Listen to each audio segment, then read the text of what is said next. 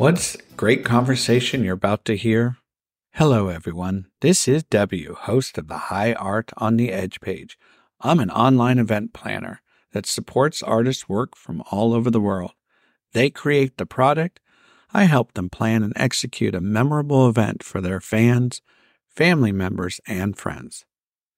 What do Chick Webb, Philip Glass, and Tony Braxton all have in common? They hail from the great state of Maryland.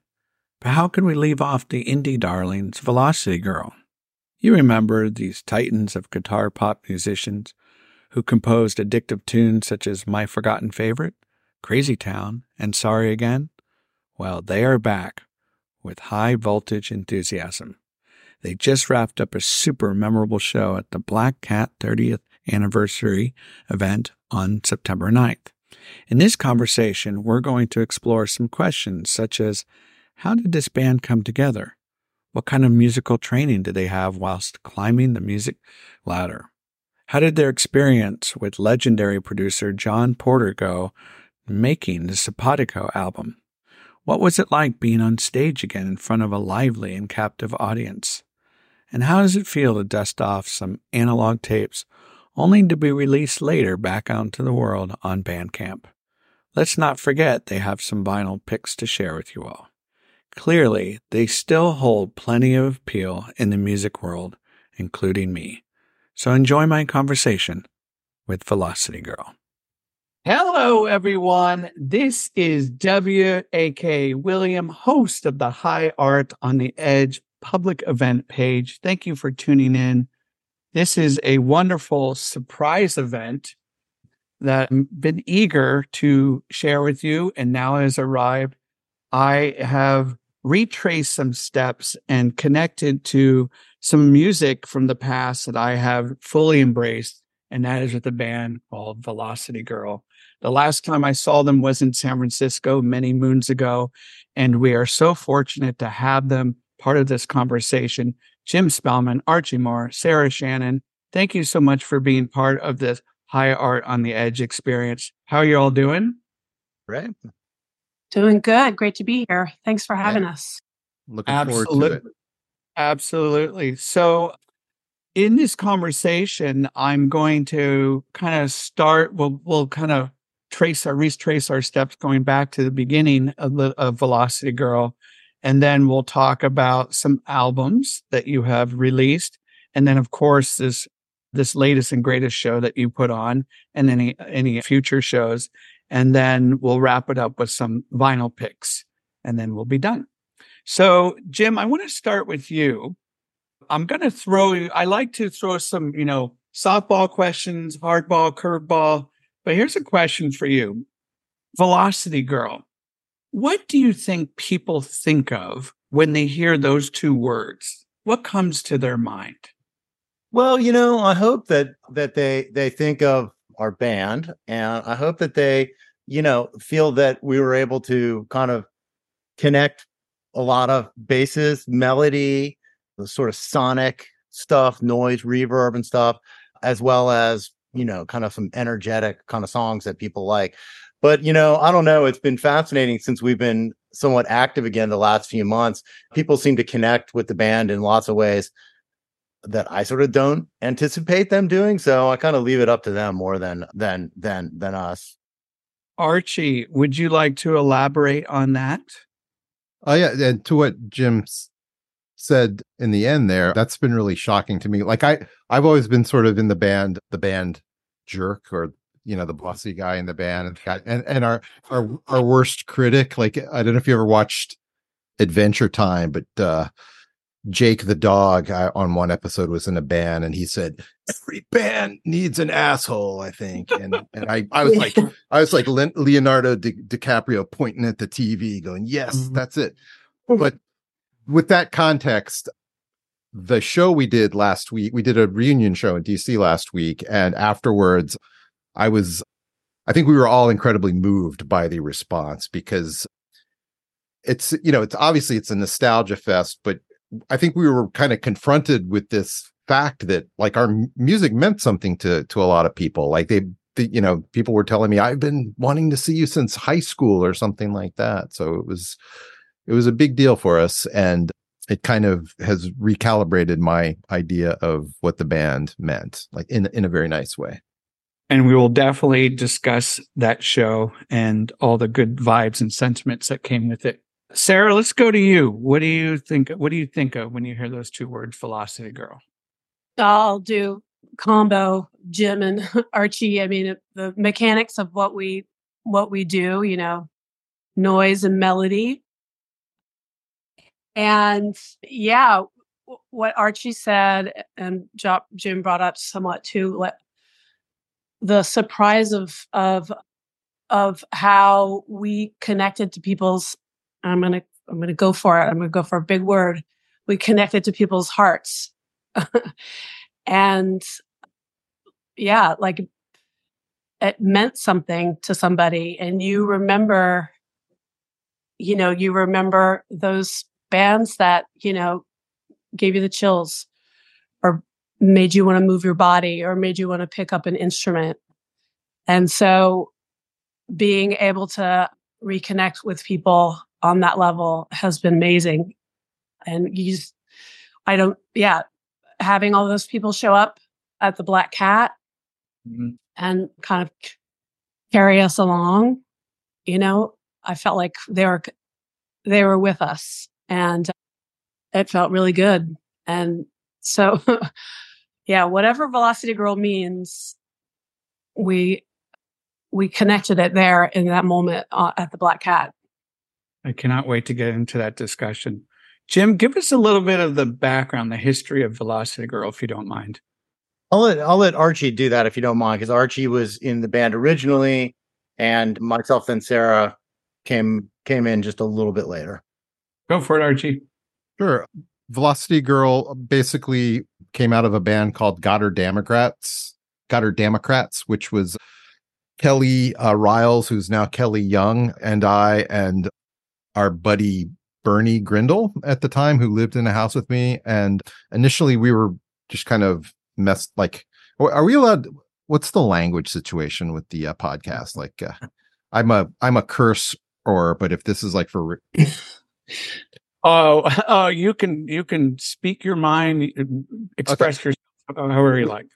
We just fucked around initially as a noise. Like, we really did not know what we were doing. None of us played instruments or anything like that. So we were one of those bands that was just banging on stuff for a while. And we invited my friend Bridget to join the band at some point. I think it was shortly after we had all seen My Bloody Valentine come through the 930 Club in 1989, like summer of 1989, because we were all completely obsessed with the You Made Me Realize and Isn't Anything, and like the stuff that was out then and the previous stuff as well. And seeing them live just sort of galvanized us to change from this kind of dumb noise rock into something maybe a little with some tunes and more of a textured sound. So we changed the name, and Bridget played second bass as well as started singing some songs. And after a little while of that, we had kind of melodies going on. And then I saw Jim here I didn't really know him, but I saw him in the line at the food co-op at the University of Maryland on the student union. And he just came up to me, and we had put out a compilation record at that time on a record label we started called Slumberland Records. And it was just a 3-inch compilation. It was recorded in our basement. One song recorded on a boombox, the other two on my cassette 4-track. And Jim came up to me in line and said, "Hey, dude, I like your record." And he kind of offered to sit in with us and play drums. And so we had him over, and this kind of coincided. In my mind, maybe Jim, correct me if I'm wrong, but like, we had just started working on a song called I Don't Care If You Go, which we were kind of excited about. And from the first time Jim played with us, we just, we kind of sounded like a band and everything, where we had a real backbeat and cymbals and stuff that we hadn't had before. We'd just been banging on drums, and that was instantly our kind of 5-person lineup and an excuse for us to start booking shows at the local clubs and things like that. And Jim's always been sort of I believe Sarah referred to it recently as the band daddy. If I was the band asshole, Jim was the guy who That's right. Jim got us shows early. Like he pushed us to like go do shows. And I think most important, and that was very important, but most importantly, he got our asses into a studio. And there was this guy, Barrett Jones, who's like, we went there because he had done like Pussy Galore early record there or something, but we went there and recorded 4 songs, and I was kind of hooked at that point to the recording thing. I still didn't understand it at all. Like I was like, why do we need 8 tracks? Like there's drums, there's 2 people on guitar, there's bass. What like one vocal? What do you need? Like what do you need all that stuff for? But yeah. Let me chime in if you don't mind. So in 1985, I saw Jesus and Mary Chain at the University of Maryland in that same building. And Psycho Candy was like this huge record for me, but it was like nowhere present in music in Washington, D.C. that I was like aware of. And there were lots of other bands as well, but that was really to me a sort of like this real archetype that I was drawn to. Pop songs, but all this kind of chaos and noise and distortion stuff. And so I was in high school then when I saw that. But then as I started playing in bands, totally surrounded by DC punk rock, hardcore music, and that's my friends in bands played and stuff that was offshoots of that. And there was all this amazing stuff happening, Fugazi especially in the time when Philosopher was coming together. But like I knew in my heart that playing that kind of music was just not for me. And then I saw Velocity Girl, not God or Democrats, Velocity Girl at the Student Union at some sort of goofy show there, right? Archie, something like that. Yeah. And I was like, it really hit me, even though it was very, primitive and all of that. And then I got the record immediately, and I'm still to this day completely impressed when anyone puts out a record. Like it seems like a miracle, but that really seemed like a miracle. And, I don't remember that I had any big, ambition, but I was not a drummer until like a couple weeks before I played in the basement. I mean, I screwed around living in houses with drummers, but I'm like a guitar player, and I was playing guitar in another band at the same time. But it really seemed like this golden opportunity to weasel my way in to this thing, and nobody else was doing that. Like there was no room for another bass player. Like I think that was clear already too. I can't sing, so like this seemed like good, opportunity. And I remember that first night in that playing in the basement very well, and it seemed really easy. I think we played a show 2 weeks later or something like that, TC Space. And that part of it never really seemed hard from then on, making music with Arch and with Kelly. And then, there was this transition, and Bridget left, and Bernie went on to grad school, and Sarah came in, and that was the band. Bridget. Well, and then Brian came after Brian. Sarah. Sorry, yeah, Brian. We always forget Brian. He's so quiet. Yeah. Sarah, I want to ask you this question. Tell us about your experience growing up with music. Was that something that was always immersed in your household? How did you become such an appreciator of music, and was that passed down?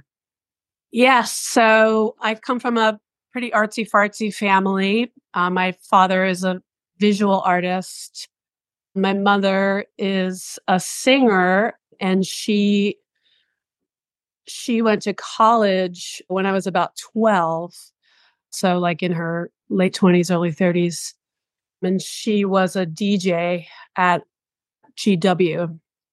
So just my dad and my stepmom, they had a record player, and we had the Beatles and Bowie, and Ella Fitzgerald, and, all the good stuff for your ears. And then my mom was more into kind of, new wave, Blondie, Cheap Trick. My first concert. This is a good. I have a good bragging rights here. My mom took me to see Blondie at Merriweather Post Pavilion when I was 12, and we went to the hotel afterwards. That's the kind of mom she was. And I remember Yeah, we were waiting at the hotel. I don't know how she got that information. I don't know if she was working at the radio station at the time, but we were waiting for them and they just sort of breezed up in their suits and, looking a little hazy. Just, I remember one of them had a wine bottle in his jacket. Yeah. So I was steeped in it. I was, was playing in my house and my mom was taking me to see concerts from a young age.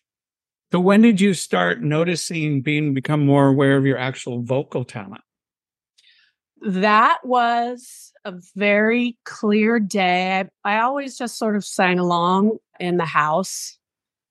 And I didn't understand if I had a voice or not. I felt like I could sing along with the melodies as they were written. But I tried out for a play in 6th grade, and I sang a song from Brigadoon, and it was a little bit of a like bunny rabbits turning their head. All of a sudden people were like, "Ooh," and I kind of was like, "Huh." And I kind of found it out in a very weirdly public way, trying out for that play. I got the lead. Mm-hmm. So from that kind of moment, that was the impetus, that was the catalyst? Yeah. And then from then on, I was like, well, I can sing. People seem to like it. I love doing it. Feels really good. And then from then on, it was, I was in choirs. I was in plays. You have opera training? Yeah. And then choirs. And then through my high school choir teacher, I was in regular choir and show choir. That was a big deal. And my show choir teacher, asked me she said, "Have you ever had any training?" And I said no. And she recommended a teacher whose base happened to be in opera. And my choir teacher just said, it doesn't matter where you want to go with your voice. If you get a basic training in opera, you'll have a really good foundation. So I studied opera in high school and then through college. Okay. And you must have enjoyed that experience. I loved it. It was hard. I mean, I had to take music theory classes. I wasn't great at school. Music theory felt a little like math to me. And I didn't really do good in music theory until all the rules were thrown out the door. And the last semester was atonal music, which is really weird because I'm a pretty melodic person. But that was the only class I got an A in. Hey, that's okay. Yeah. I've been, as I mentioned before, the teacher for 23 years. And, I used to tell this to my elementary school students, as cliched as it is, people just find their voices at all different parts of their life. And it's a shame that school can kind of pigeonhole and lock kids in it and don't let them just be who they need to be and kind of express themselves. And it sounded like you had an upbringing that allowed this and really nurtured this. Yeah.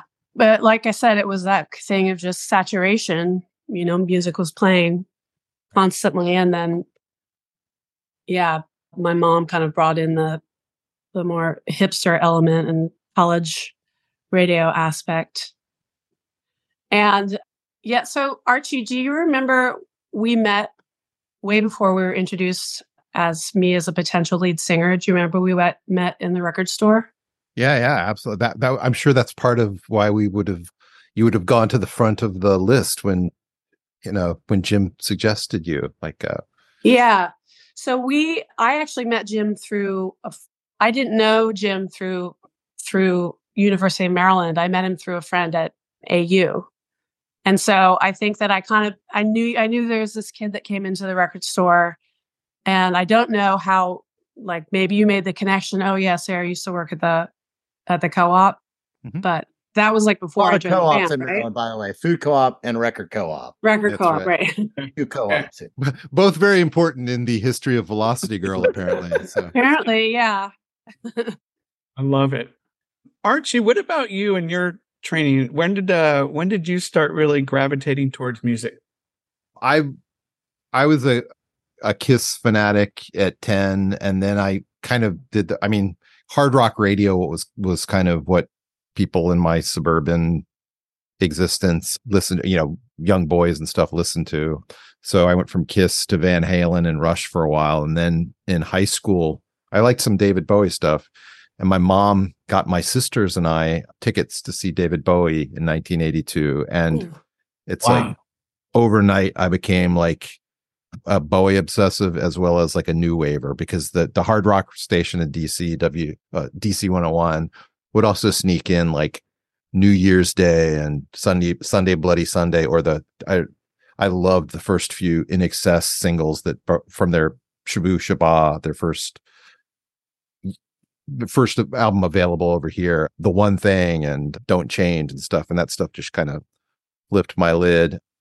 And then but because, well, the reason I mentioned that transition is because I went from liking music that was unrelatable to me, that I could never imagine making, or, something that existed in a different world that was unattainable.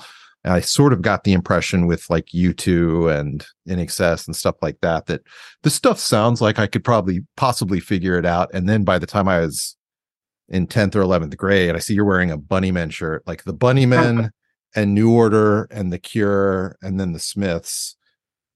I mean, that's still, to me, I mean, some of it I really do believe is probably hormonal or whatever. It's just the age you're at, but that's the music that is stuck with me the most for my entire life, and that I still like. It just sounds like music that is right, like all in capital letters or something.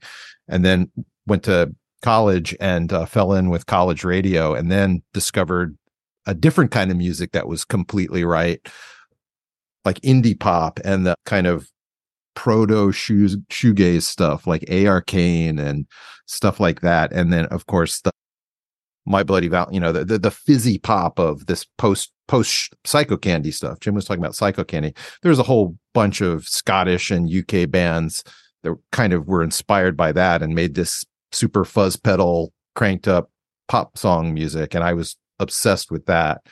And from there also heard Beat Happening, and I'm almost done with this story, but like Beat Happening was the final thing where I heard their early records and went and saw them play in 1988. And like literally that night, my friend Mike and we went, and we, much to his neighbor's chagrin, we played music like at 1 a.m. or whatever. Like that was pretty much the first time I was attempting to make original music at all.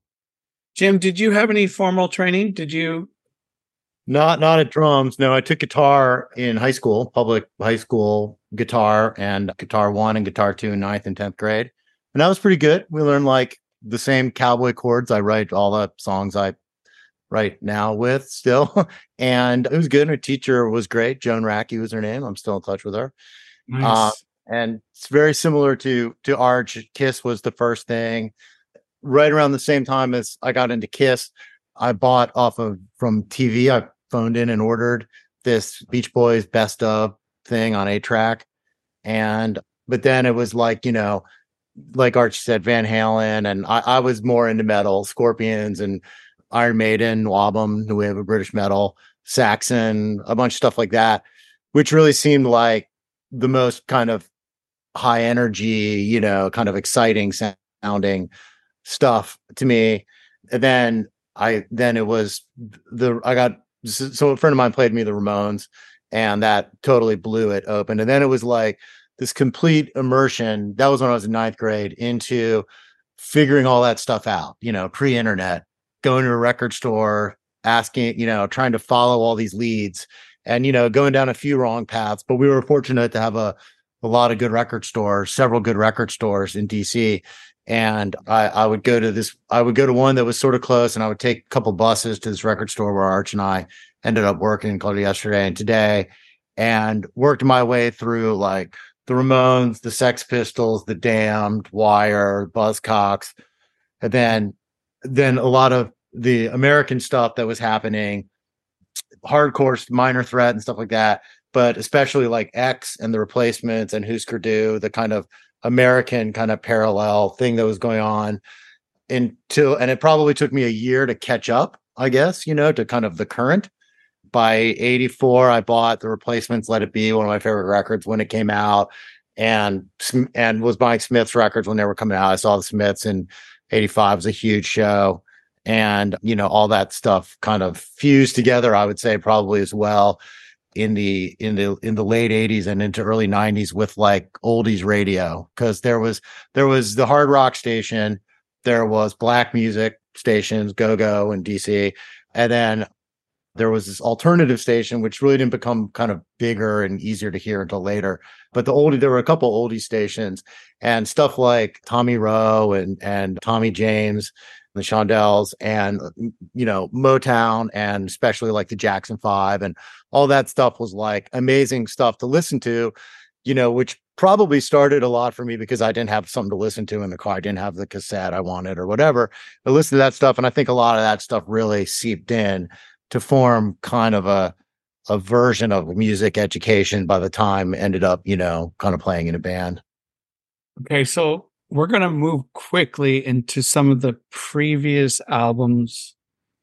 Wherever we want to go with this is totally fine. We could talk about Copacetic, we could talk about Simpatico, but I want to open that up to any of you right now. Looking back and hearing those albums, what comes to mind? I want to make a correction. I realize I said my mom was a DJ at GW. It was George Mason. Wrong George. Got it. It's a minor one, but if my mom listens, she'll be mad at me. Noted. Well, when I think of going back through the records, I haven't particularly reappraised or thought much still about the last two records, but we've been in the middle of this big project digging up old tapes and stuff, and the Copacetic album, and then there's really like an album's worth of material before that, more or less. And those two phases I've really reassessed a lot in the last couple of months, where I'd either not thought about them or there's aspects of them I knew I kind of had put them in this slot in my brain. I don't really like that. And I've come back to really appreciate the kind of energy in them, the adventurous, nature of the sounds and stuff that we got. And also I feel now like I can acknowledge how hard we worked in those couple of years, like an insane amount of work, of songwriting, of playing show, of going into the studio in this anytime we could, kind of this rolling thing, doing all in really just a couple of years, 3 years time, 2 years time, this incredible amount of work.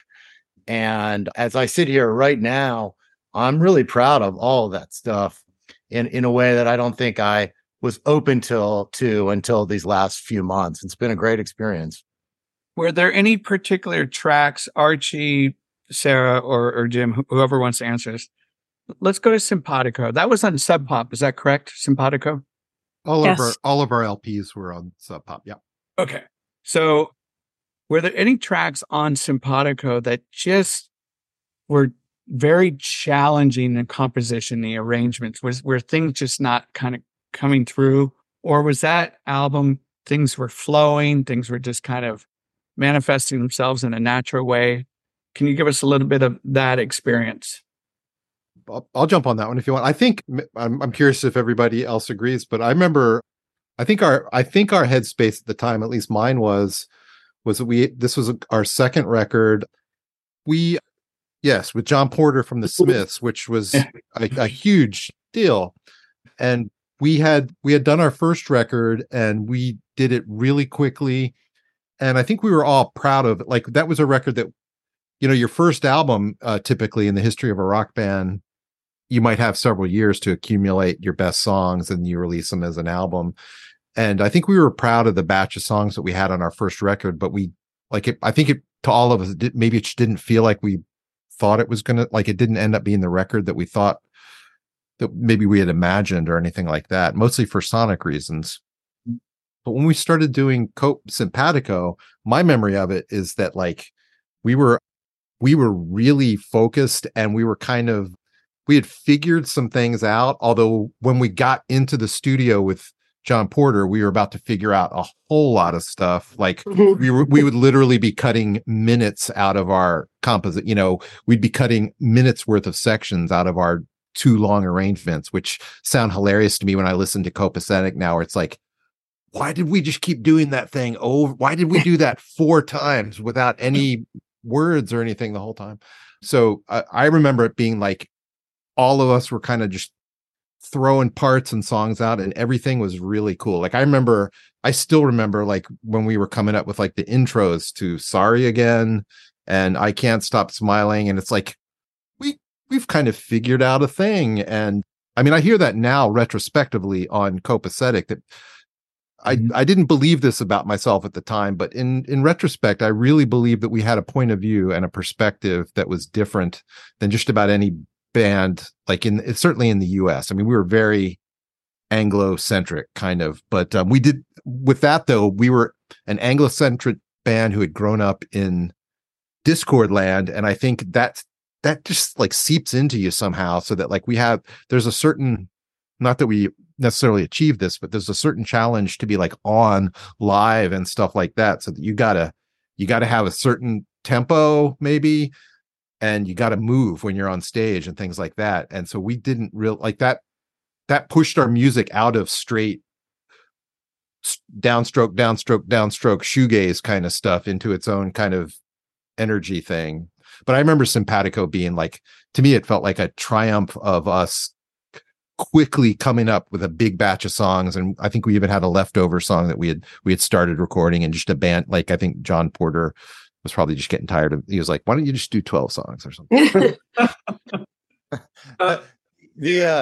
When we were doing that record, so when Archie's talking about the drum stuff, so about editing stuff out of these songs, like when you do this today on Pro Tools or GarageBand or anything like that, you know, it's this long line of colors on the screen, and you hit the blade tool and cut it, and you know, but then it was literally this big 2-inch piece of tape that went this big reel-to-reel thing, and they cut it with a razor blade, like on the beat, you know, like, and it's nerve-wracking as hell to watch them do this ridiculous primitive, you know, and they tape it back together. Like, it's crazy.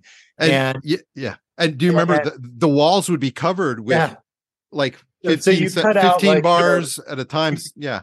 Yeah. You cut out the verse from this take and you put it on the wall, and then you put on this other reel and you get the bridge from this next tape, and then you try to line them up in order, then reassemble them.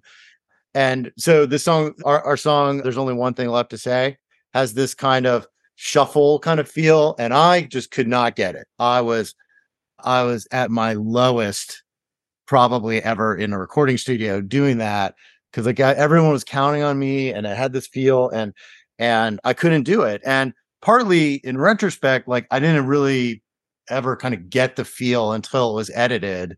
And then I was like, oh, that's the feel. Like I just couldn't, there was this big thing about what it was, and I couldn't execute it. And that is 19 pieces of tape that form that song. And I have an envelope. I actually have this envelope that has one of the abandoned pieces of tape.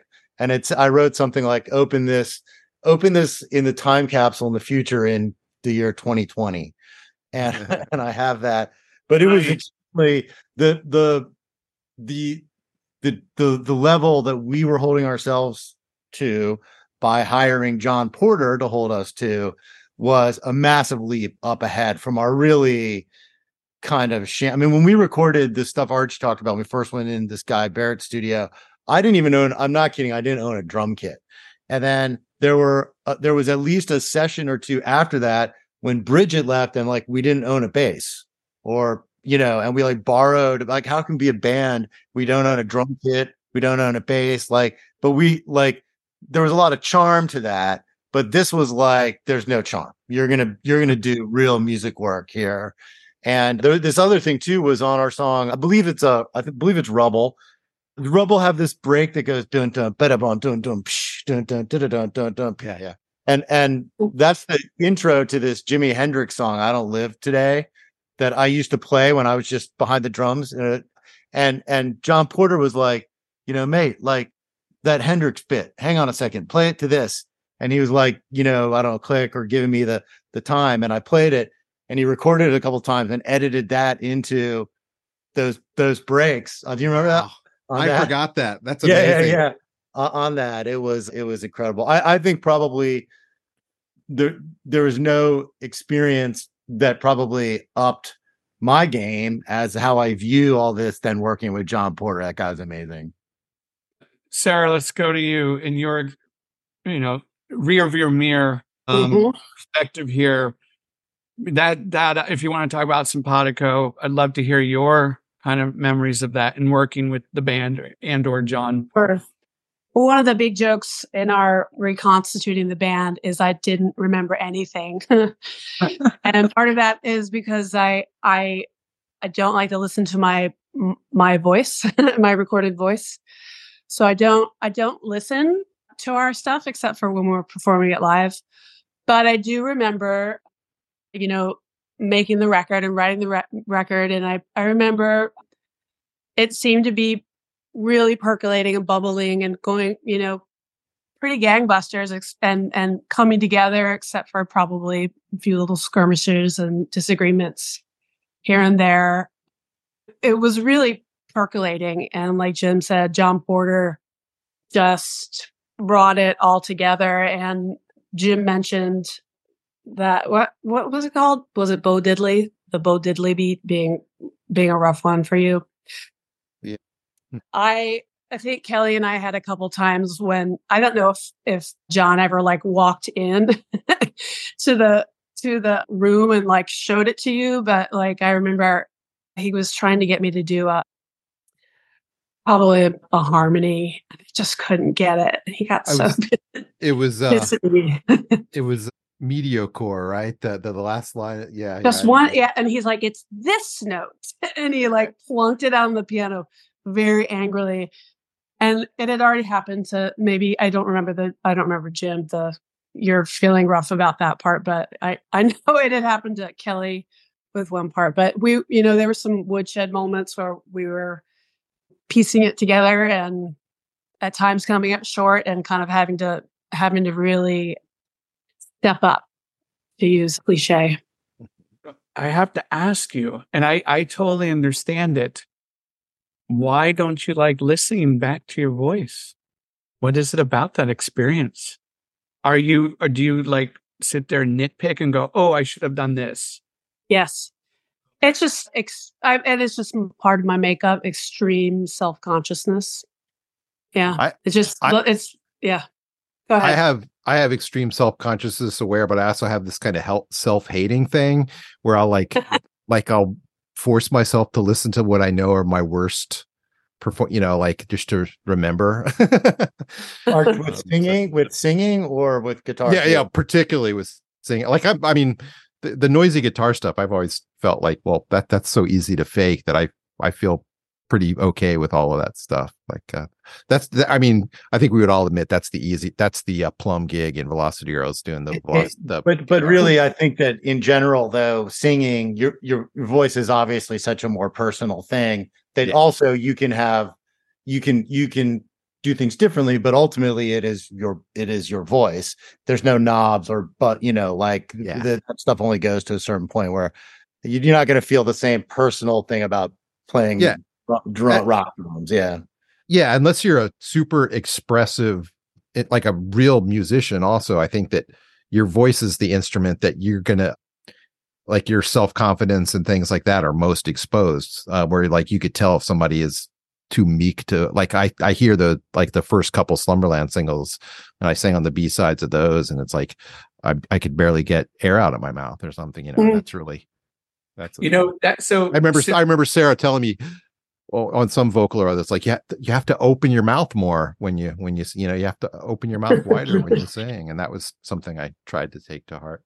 Yeah, Simpatico to me is very reminiscent, and forgive me, but it's a high compliment to bands such as the Bats, the Clean, the Chills, that New Zealand kind of sound.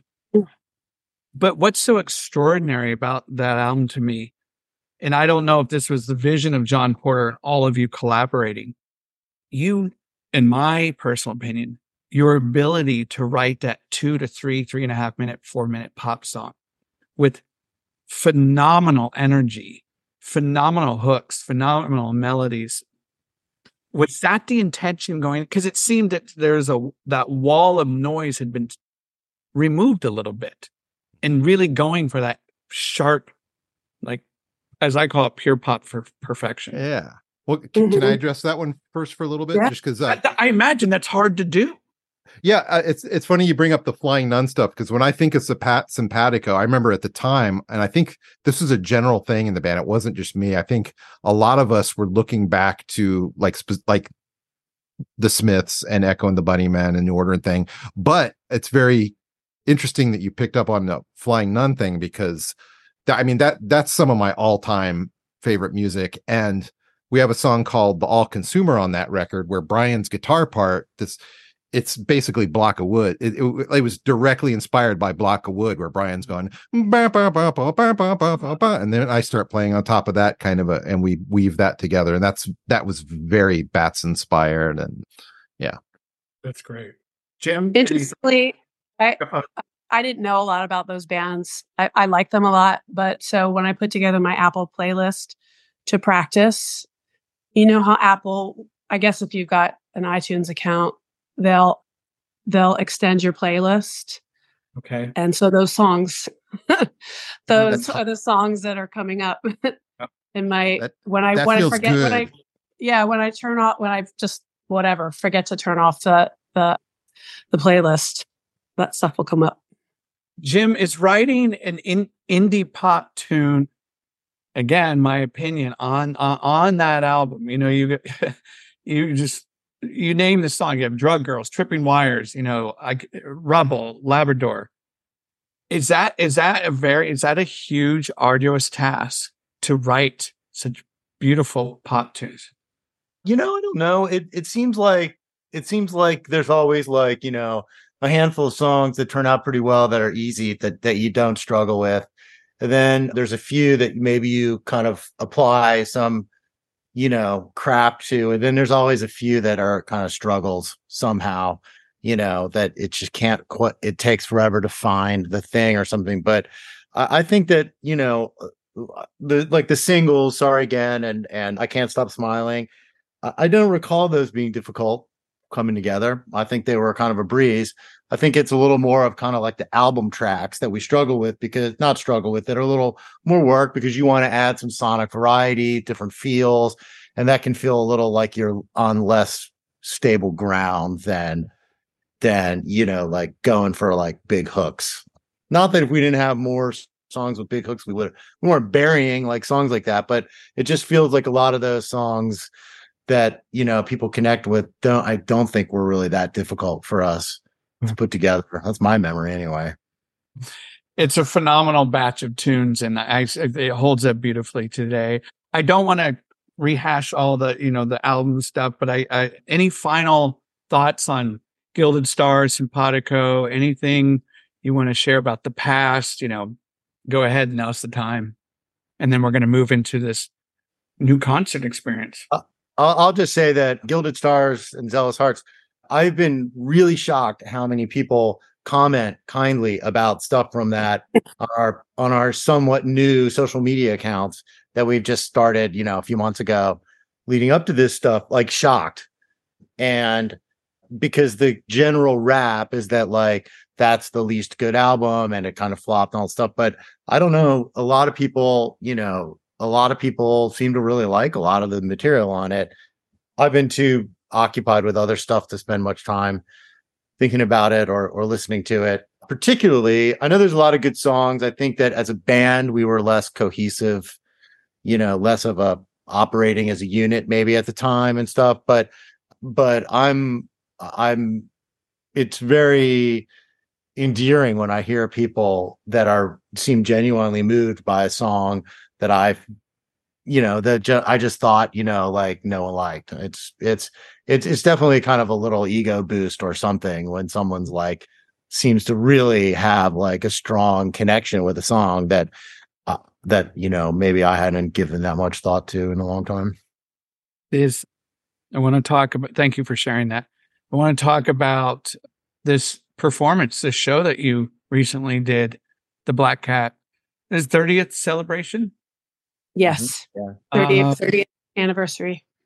So let's go with that question. Archie, you want to take that one? How did this come about?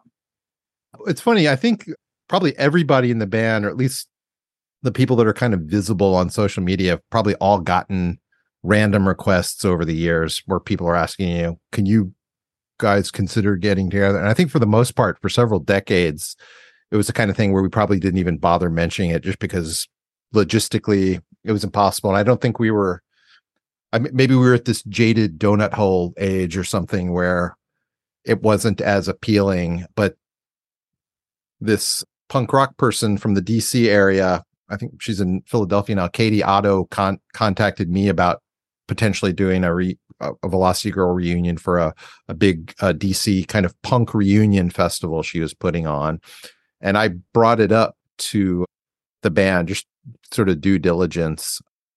And right away, we realized we couldn't do it because Brian's family was going to be in Iceland. But that sort of it oddly sort of got a little ball rolling. And at first, it's funny, we decided Sarah was going to be in town. So we just met up for the first time. I think we hadn't been in the same room probably since my wedding or something, which was like 2007 or something.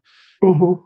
And it was a nice time, and we took band photos and things like that. And we had gotten an offer. Jim had gotten an offer from Dante at the Black Cat asking us if we wanted to do that. And I think we all went into this meeting probably figuring it was not likely to happen. And we sort of just went around the table, and I think various people called the other people's bluffs as it went around. And by the end of the evening, it's like we were ready to accept that. And I still didn't. I didn't have any idea that it was going to be received the way it was, or anything like the news that we were doing it, or the performance itself. So it was still a very these are people in our mid 50s reforming our band. It's kind of pathetic on some level, like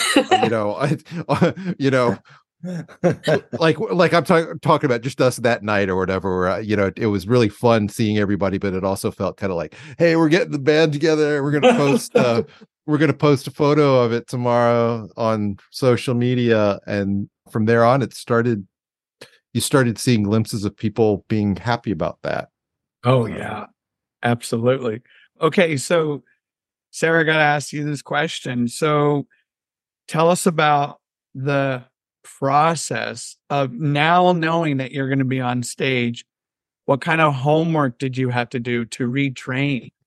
I'm going to have to mute my mic so I don't laugh the whole time. Yeah, I know. So I was very ill prepared because I hadn't listened to this stuff in a decade. I had really, I think when it had come up, the most recent was with my kids. They're like, "Mom, is this you?" And yeah, so I was extremely ill prepared. And even in that first practice, when I had crammed on the airplane, I was very ill prepared, but they, laughed at for not knowing anything, rightly so. But these guys brought me up to speed, and they had obviously been working on their chops. And I was like, okay, yeah, you got to get it together. And I was a little bit worried about my vocal range because I sing pretty high on copacetic and simpatico, and I was worried about a couple of the songs that we were definitely gonna sing. And I just started vocalizing every day, just warming my vocals up, and I found that it's just like exercising, the muscles came back. And I won't say that it's where it was in the 90s, but I found them for the performance. I think they were there as strong as they could be. Well, I've seen some of the YouTube clips, and Jim was telling me about when we had our pre-event conversation that he was super impressed. And in the YouTube clips. Obviously, I wasn't there, but it gives me a nice snapshot and a glimpse into that experience. Jim, so what was that experience like, just being back on the stage with the band? And I'm sure ravenous fans waiting for you. Ravenous. I, one of the things that I'm very glad of now, sitting here right now, is when we decided to do this back in June or whenever it was, we decided we were going to do it. We said that we were going to kind of take it seriously. We were going to, practice. We were going to make sure the guitar sounds were right and all of this, and I think that really paid off because we practiced kind of a lot, for relatively speaking. And so I felt pretty good musically. It was definitely surreal a little bit.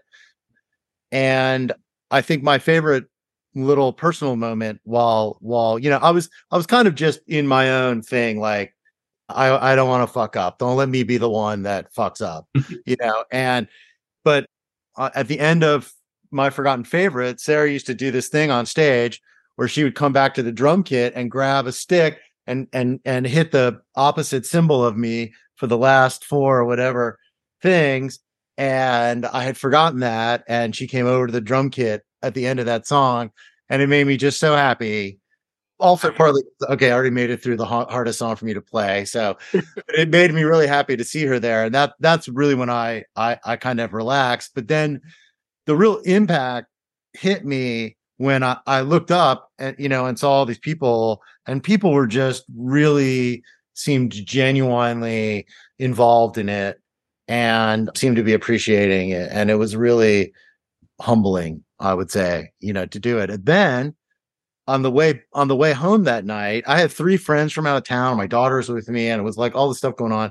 And my daughter was like showing me like Instagram clips.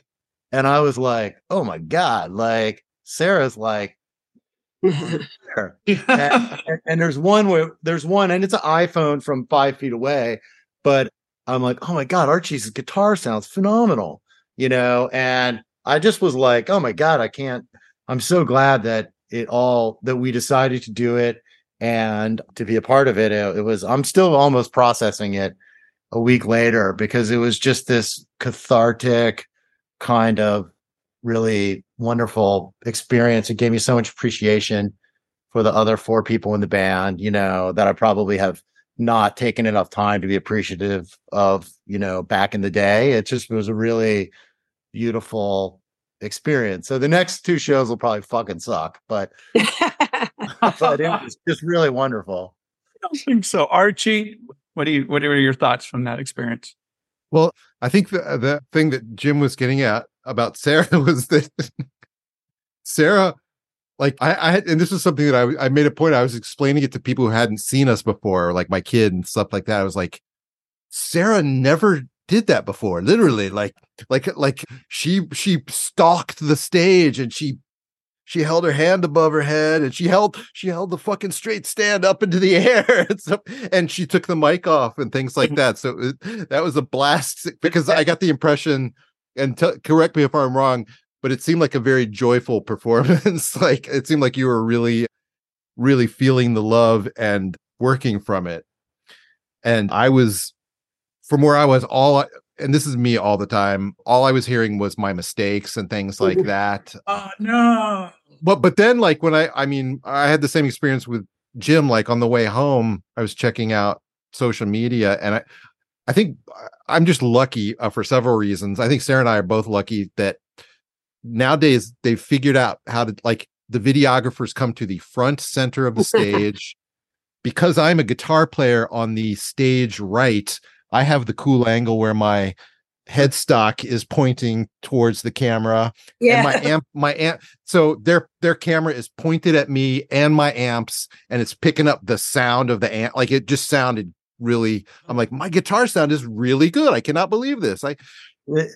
Also, I mean, it's really a massively different phenomenon. All 3 of us have played in bands to different degrees since then, but it is a massively different experience to then, like, minutes later, have people in the front row with wide angle lens video cameras capturing every every moment. It's been really great to be able to watch all those clips and be there, because I'm the one person for sure, the drummer, that never gets that view. I just see everyone behind, and it was really great to be able to experience that through those people's cameras.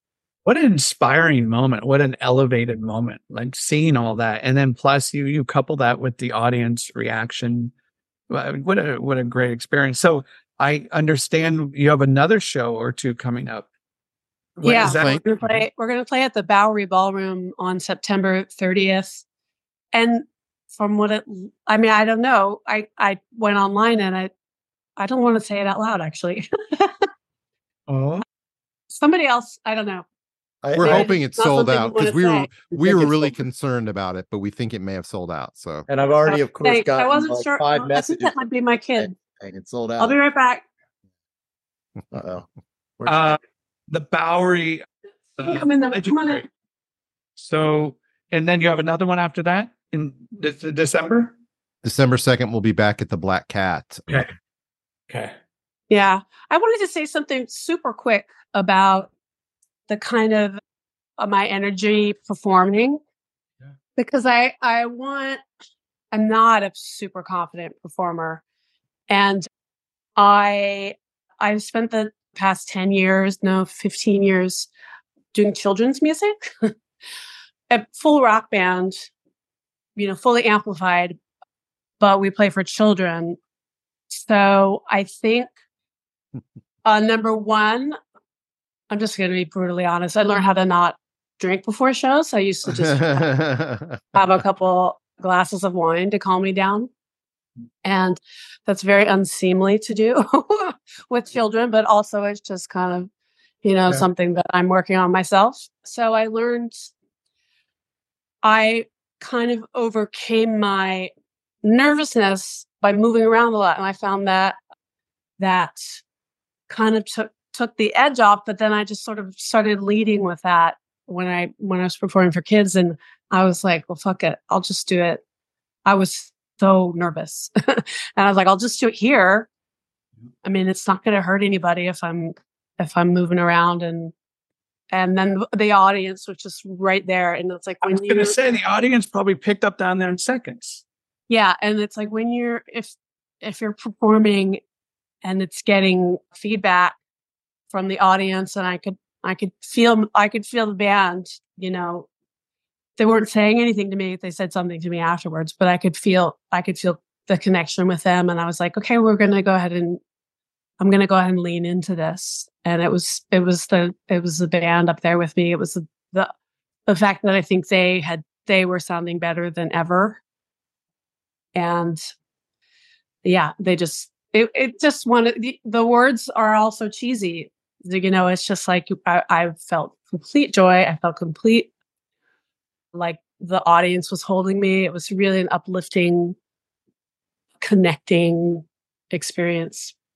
I love when you just said leaning into that. I used to tell my students all the time, we do a lot of performance-based activities to immerse themselves in the academics. And I would say, okay, you're going to feel that moment on stage when you're going to feel that connection, lean into it. And they would say, well, Mr. Frederick, when is that? I'm like, I don't know. I don't know when it's going to happen for you. And if it doesn't, that's okay. But if it does, embrace it and go right towards it. That's wonderful. Okay, we're going to wrap this up with a few more topics here. I want to talk about this stuff that you released on Bandcamp. This ABBA version of my forgotten favorite, Warm Crawl. Jim, I mentioned you love that mix there. This massive undertaking of going back through the analog tapes and really exploring all that stuff again. Whose idea was that, and who's really taken charge of that one? Well, I think we had all had ideas about, well, we haven't mentioned in the interview yet, but the cat's out of the bag. We're in the finishing processes of remixing our first album, Copacetic. And that's what I think that's something we'd all maybe individually and probably brought it up with each other before, mentioned the idea of, I wish we could do that. And when these show ideas came up, I think in the very first email, the very first band email, it was like a 2-part thing where I'm like, okay, we've been asked if we want to do this DC punk rock thing. And also I think, what do you all think about looking for our master tapes for Copacetic and seeing if we can get them transferred and do a remix of it and see if somebody would put that out? And right off the bat, everybody was like, yes, on remix. And in the process of that, this was the beginning of an emotional roller coaster that we won't go into the whole thing just because I know we're taking up too much time or anything, but it was probably 6 weeks of us. Would you say 6 weeks, Jim? Maybe of us we tracked down a bunch of tapes right off the bat. And those were very exciting because it turns out we had analog masters of our first singles and things like that. We had sent DATs, these crappy sounding 16-bit tapes. That's what we would send to the recording plant, but we were making mixed down 1/4-inch backups at the same time. And we found the multi-track reel with the individual instruments and everything for our first recording sessions. The sad part is we apparently recorded over the multi-track reel for our most well-known single, The Forgotten Favorite. So that one, we found the mixed down tape, but we don't have the multi-track for that.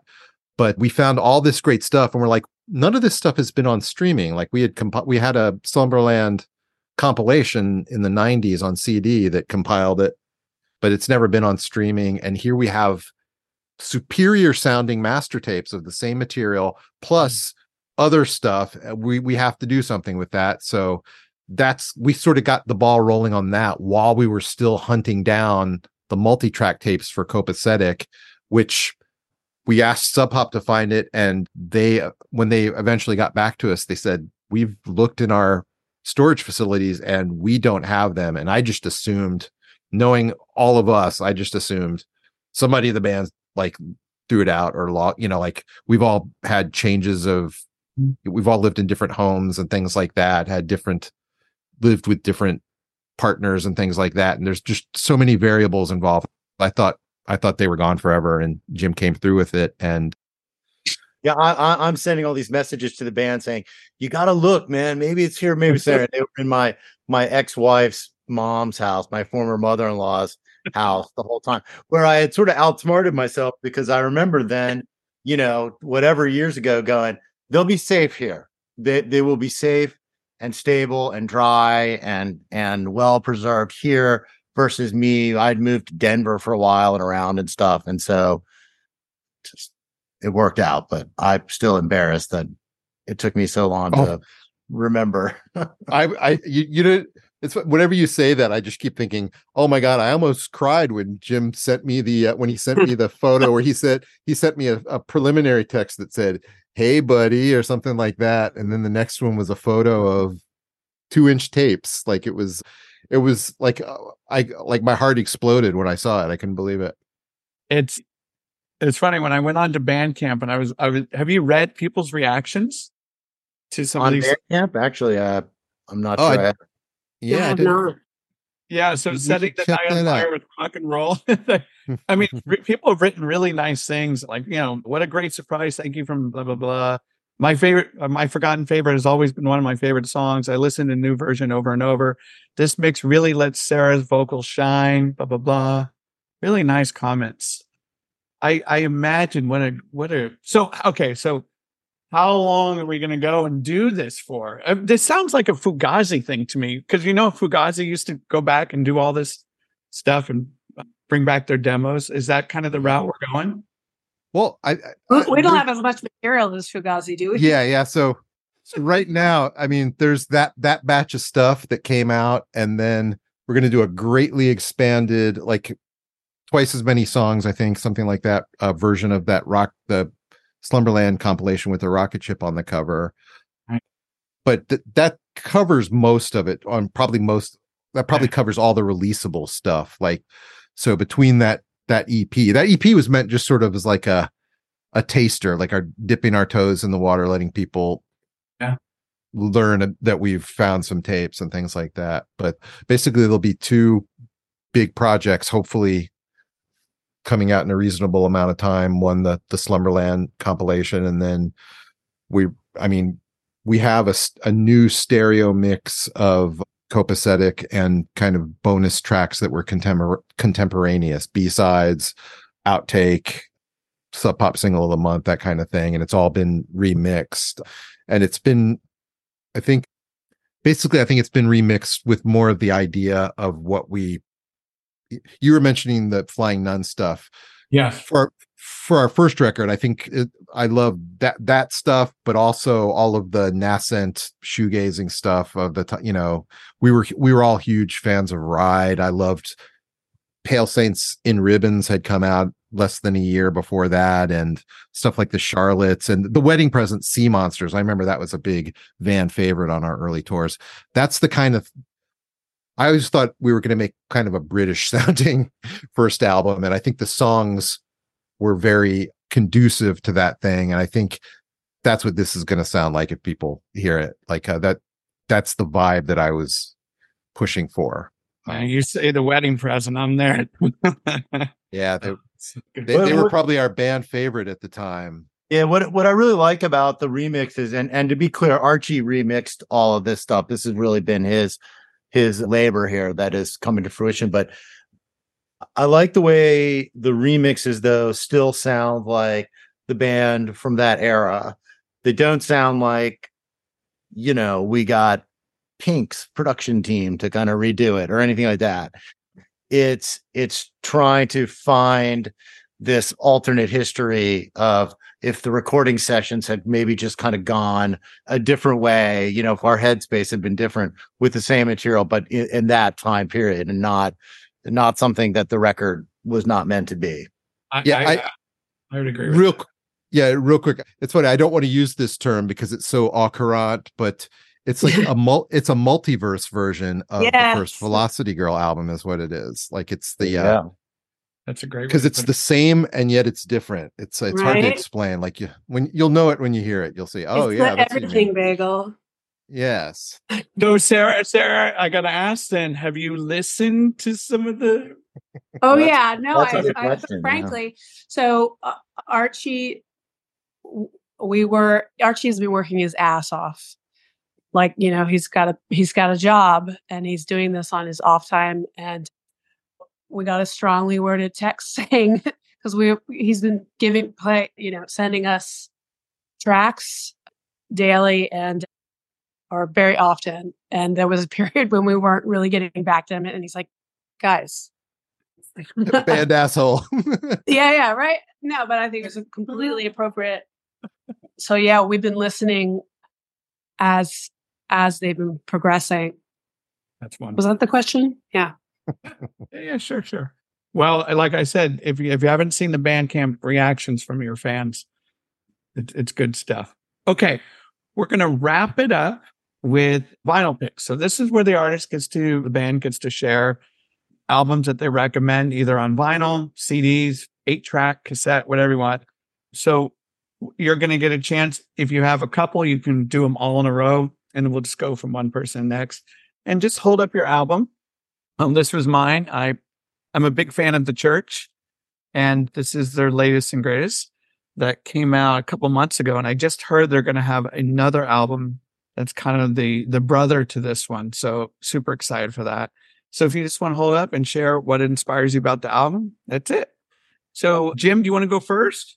Sure. I once spent about nearly a year trying to grow my hair out to look like Marty Wilson Piper, and I had earrings, and I kind of dyed it burgundy, and it didn't really work. But I like The Church too. Okay, so I'm not sure if this is exactly a recommendation.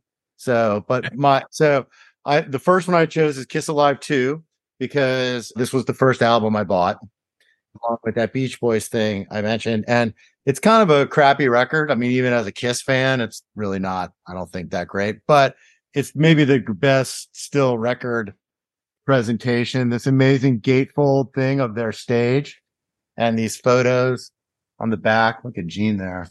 So it's a really important record to me. And I bet you there's an infinity number of people in bands relatively our age that had some Kiss record played a huge part in it. And that record, real quick, that record was the first album I ever owned, and it set a high bar because it came with a fucking book inside of it and tattoos.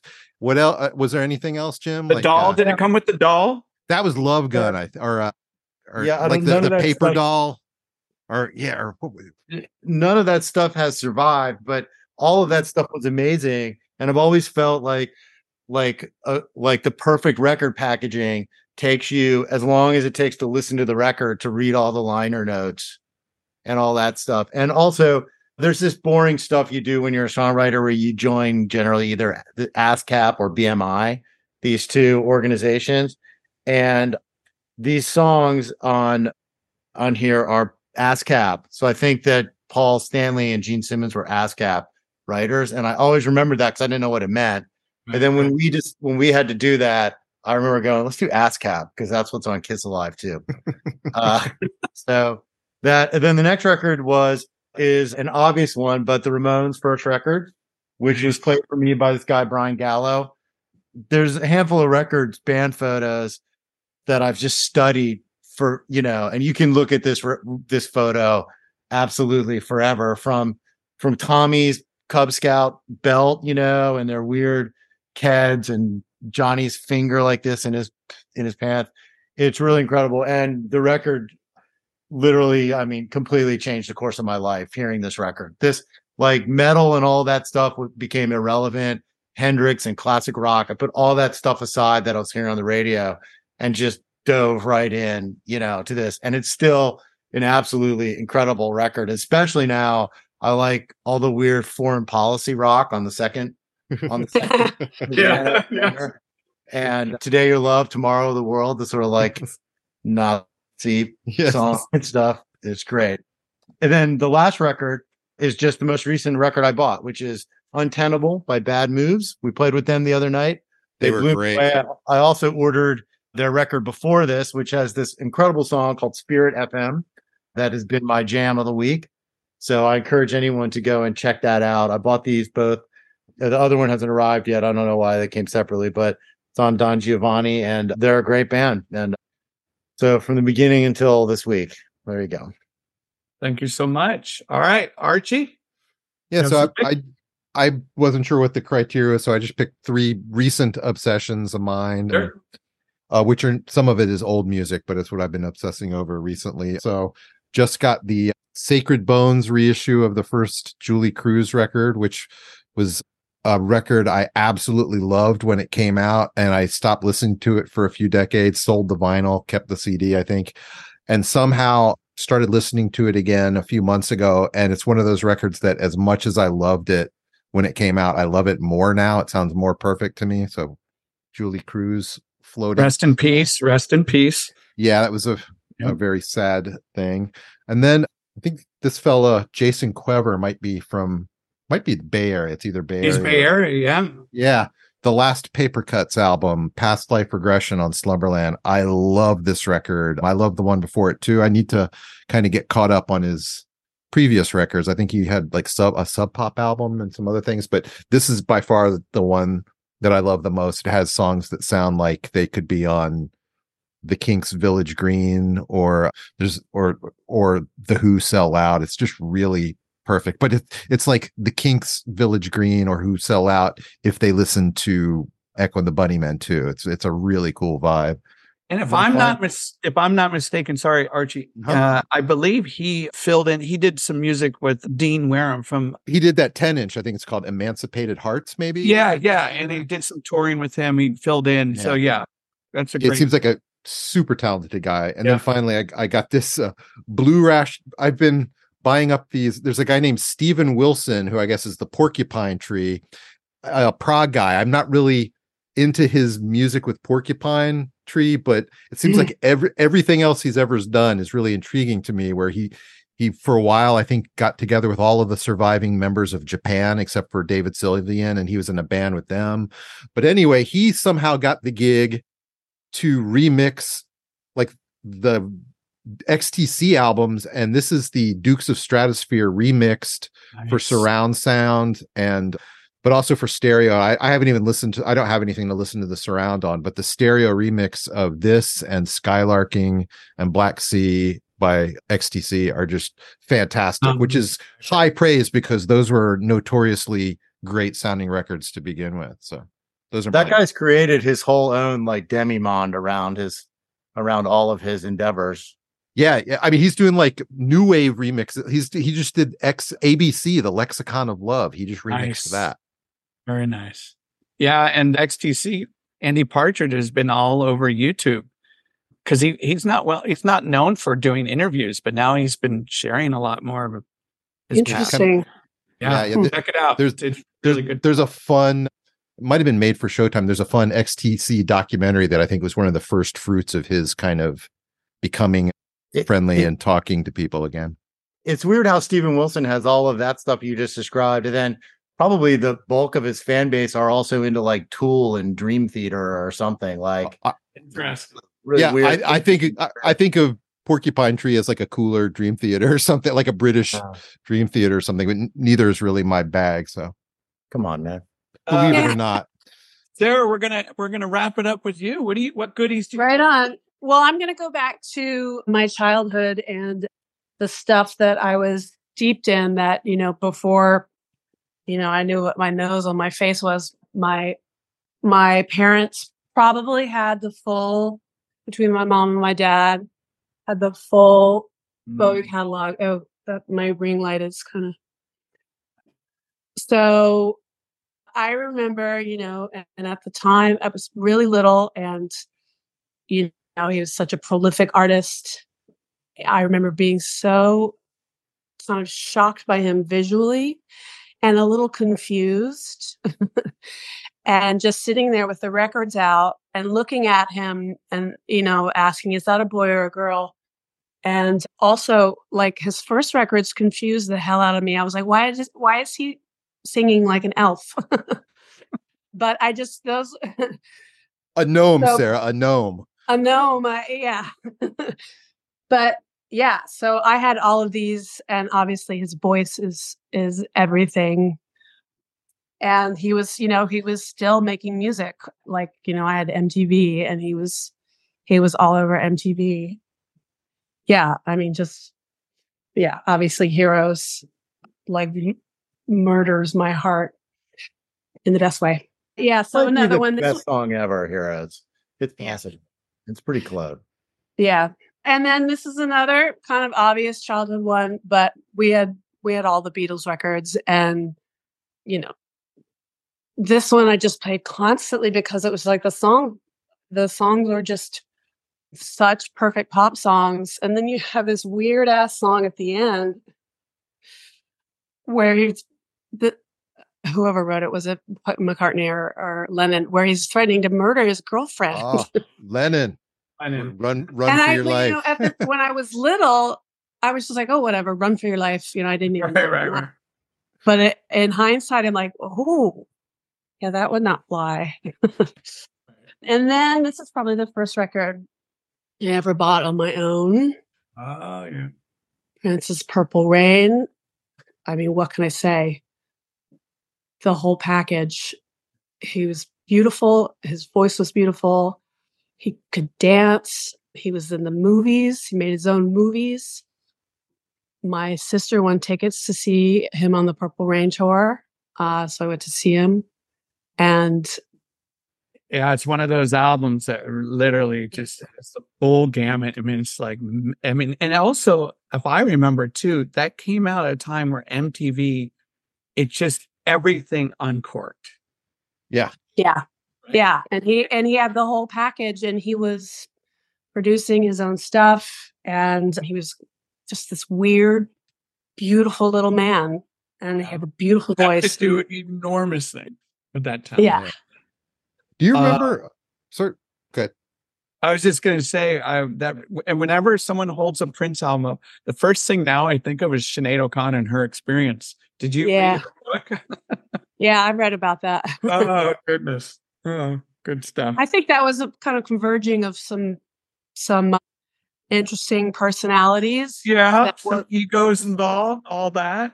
Yeah. Yeah. Anything else you want to plug before we wrap this up? Plug. Gosh. Ooh. I'm going to do a new Sarah Shannon record. I'm working on it right now. Those are the songs. Oh, look. Those are the songs right there. Can you see them? Wall.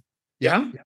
Can't see the titles, but I yeah. love it. So, but that's that's a little bit on the back burner now, which is perfectly fine. Velocity Girl, thank you so much. Jim Spellman, Archie Moore, Sarah Shannon. This has been a wonderful pleasure, retracing some steps, getting familiar with the where we're going forward with the band, these analog tapes being dusted off, all that. Awesome. Thank you so much to all three of you. I really, really appreciate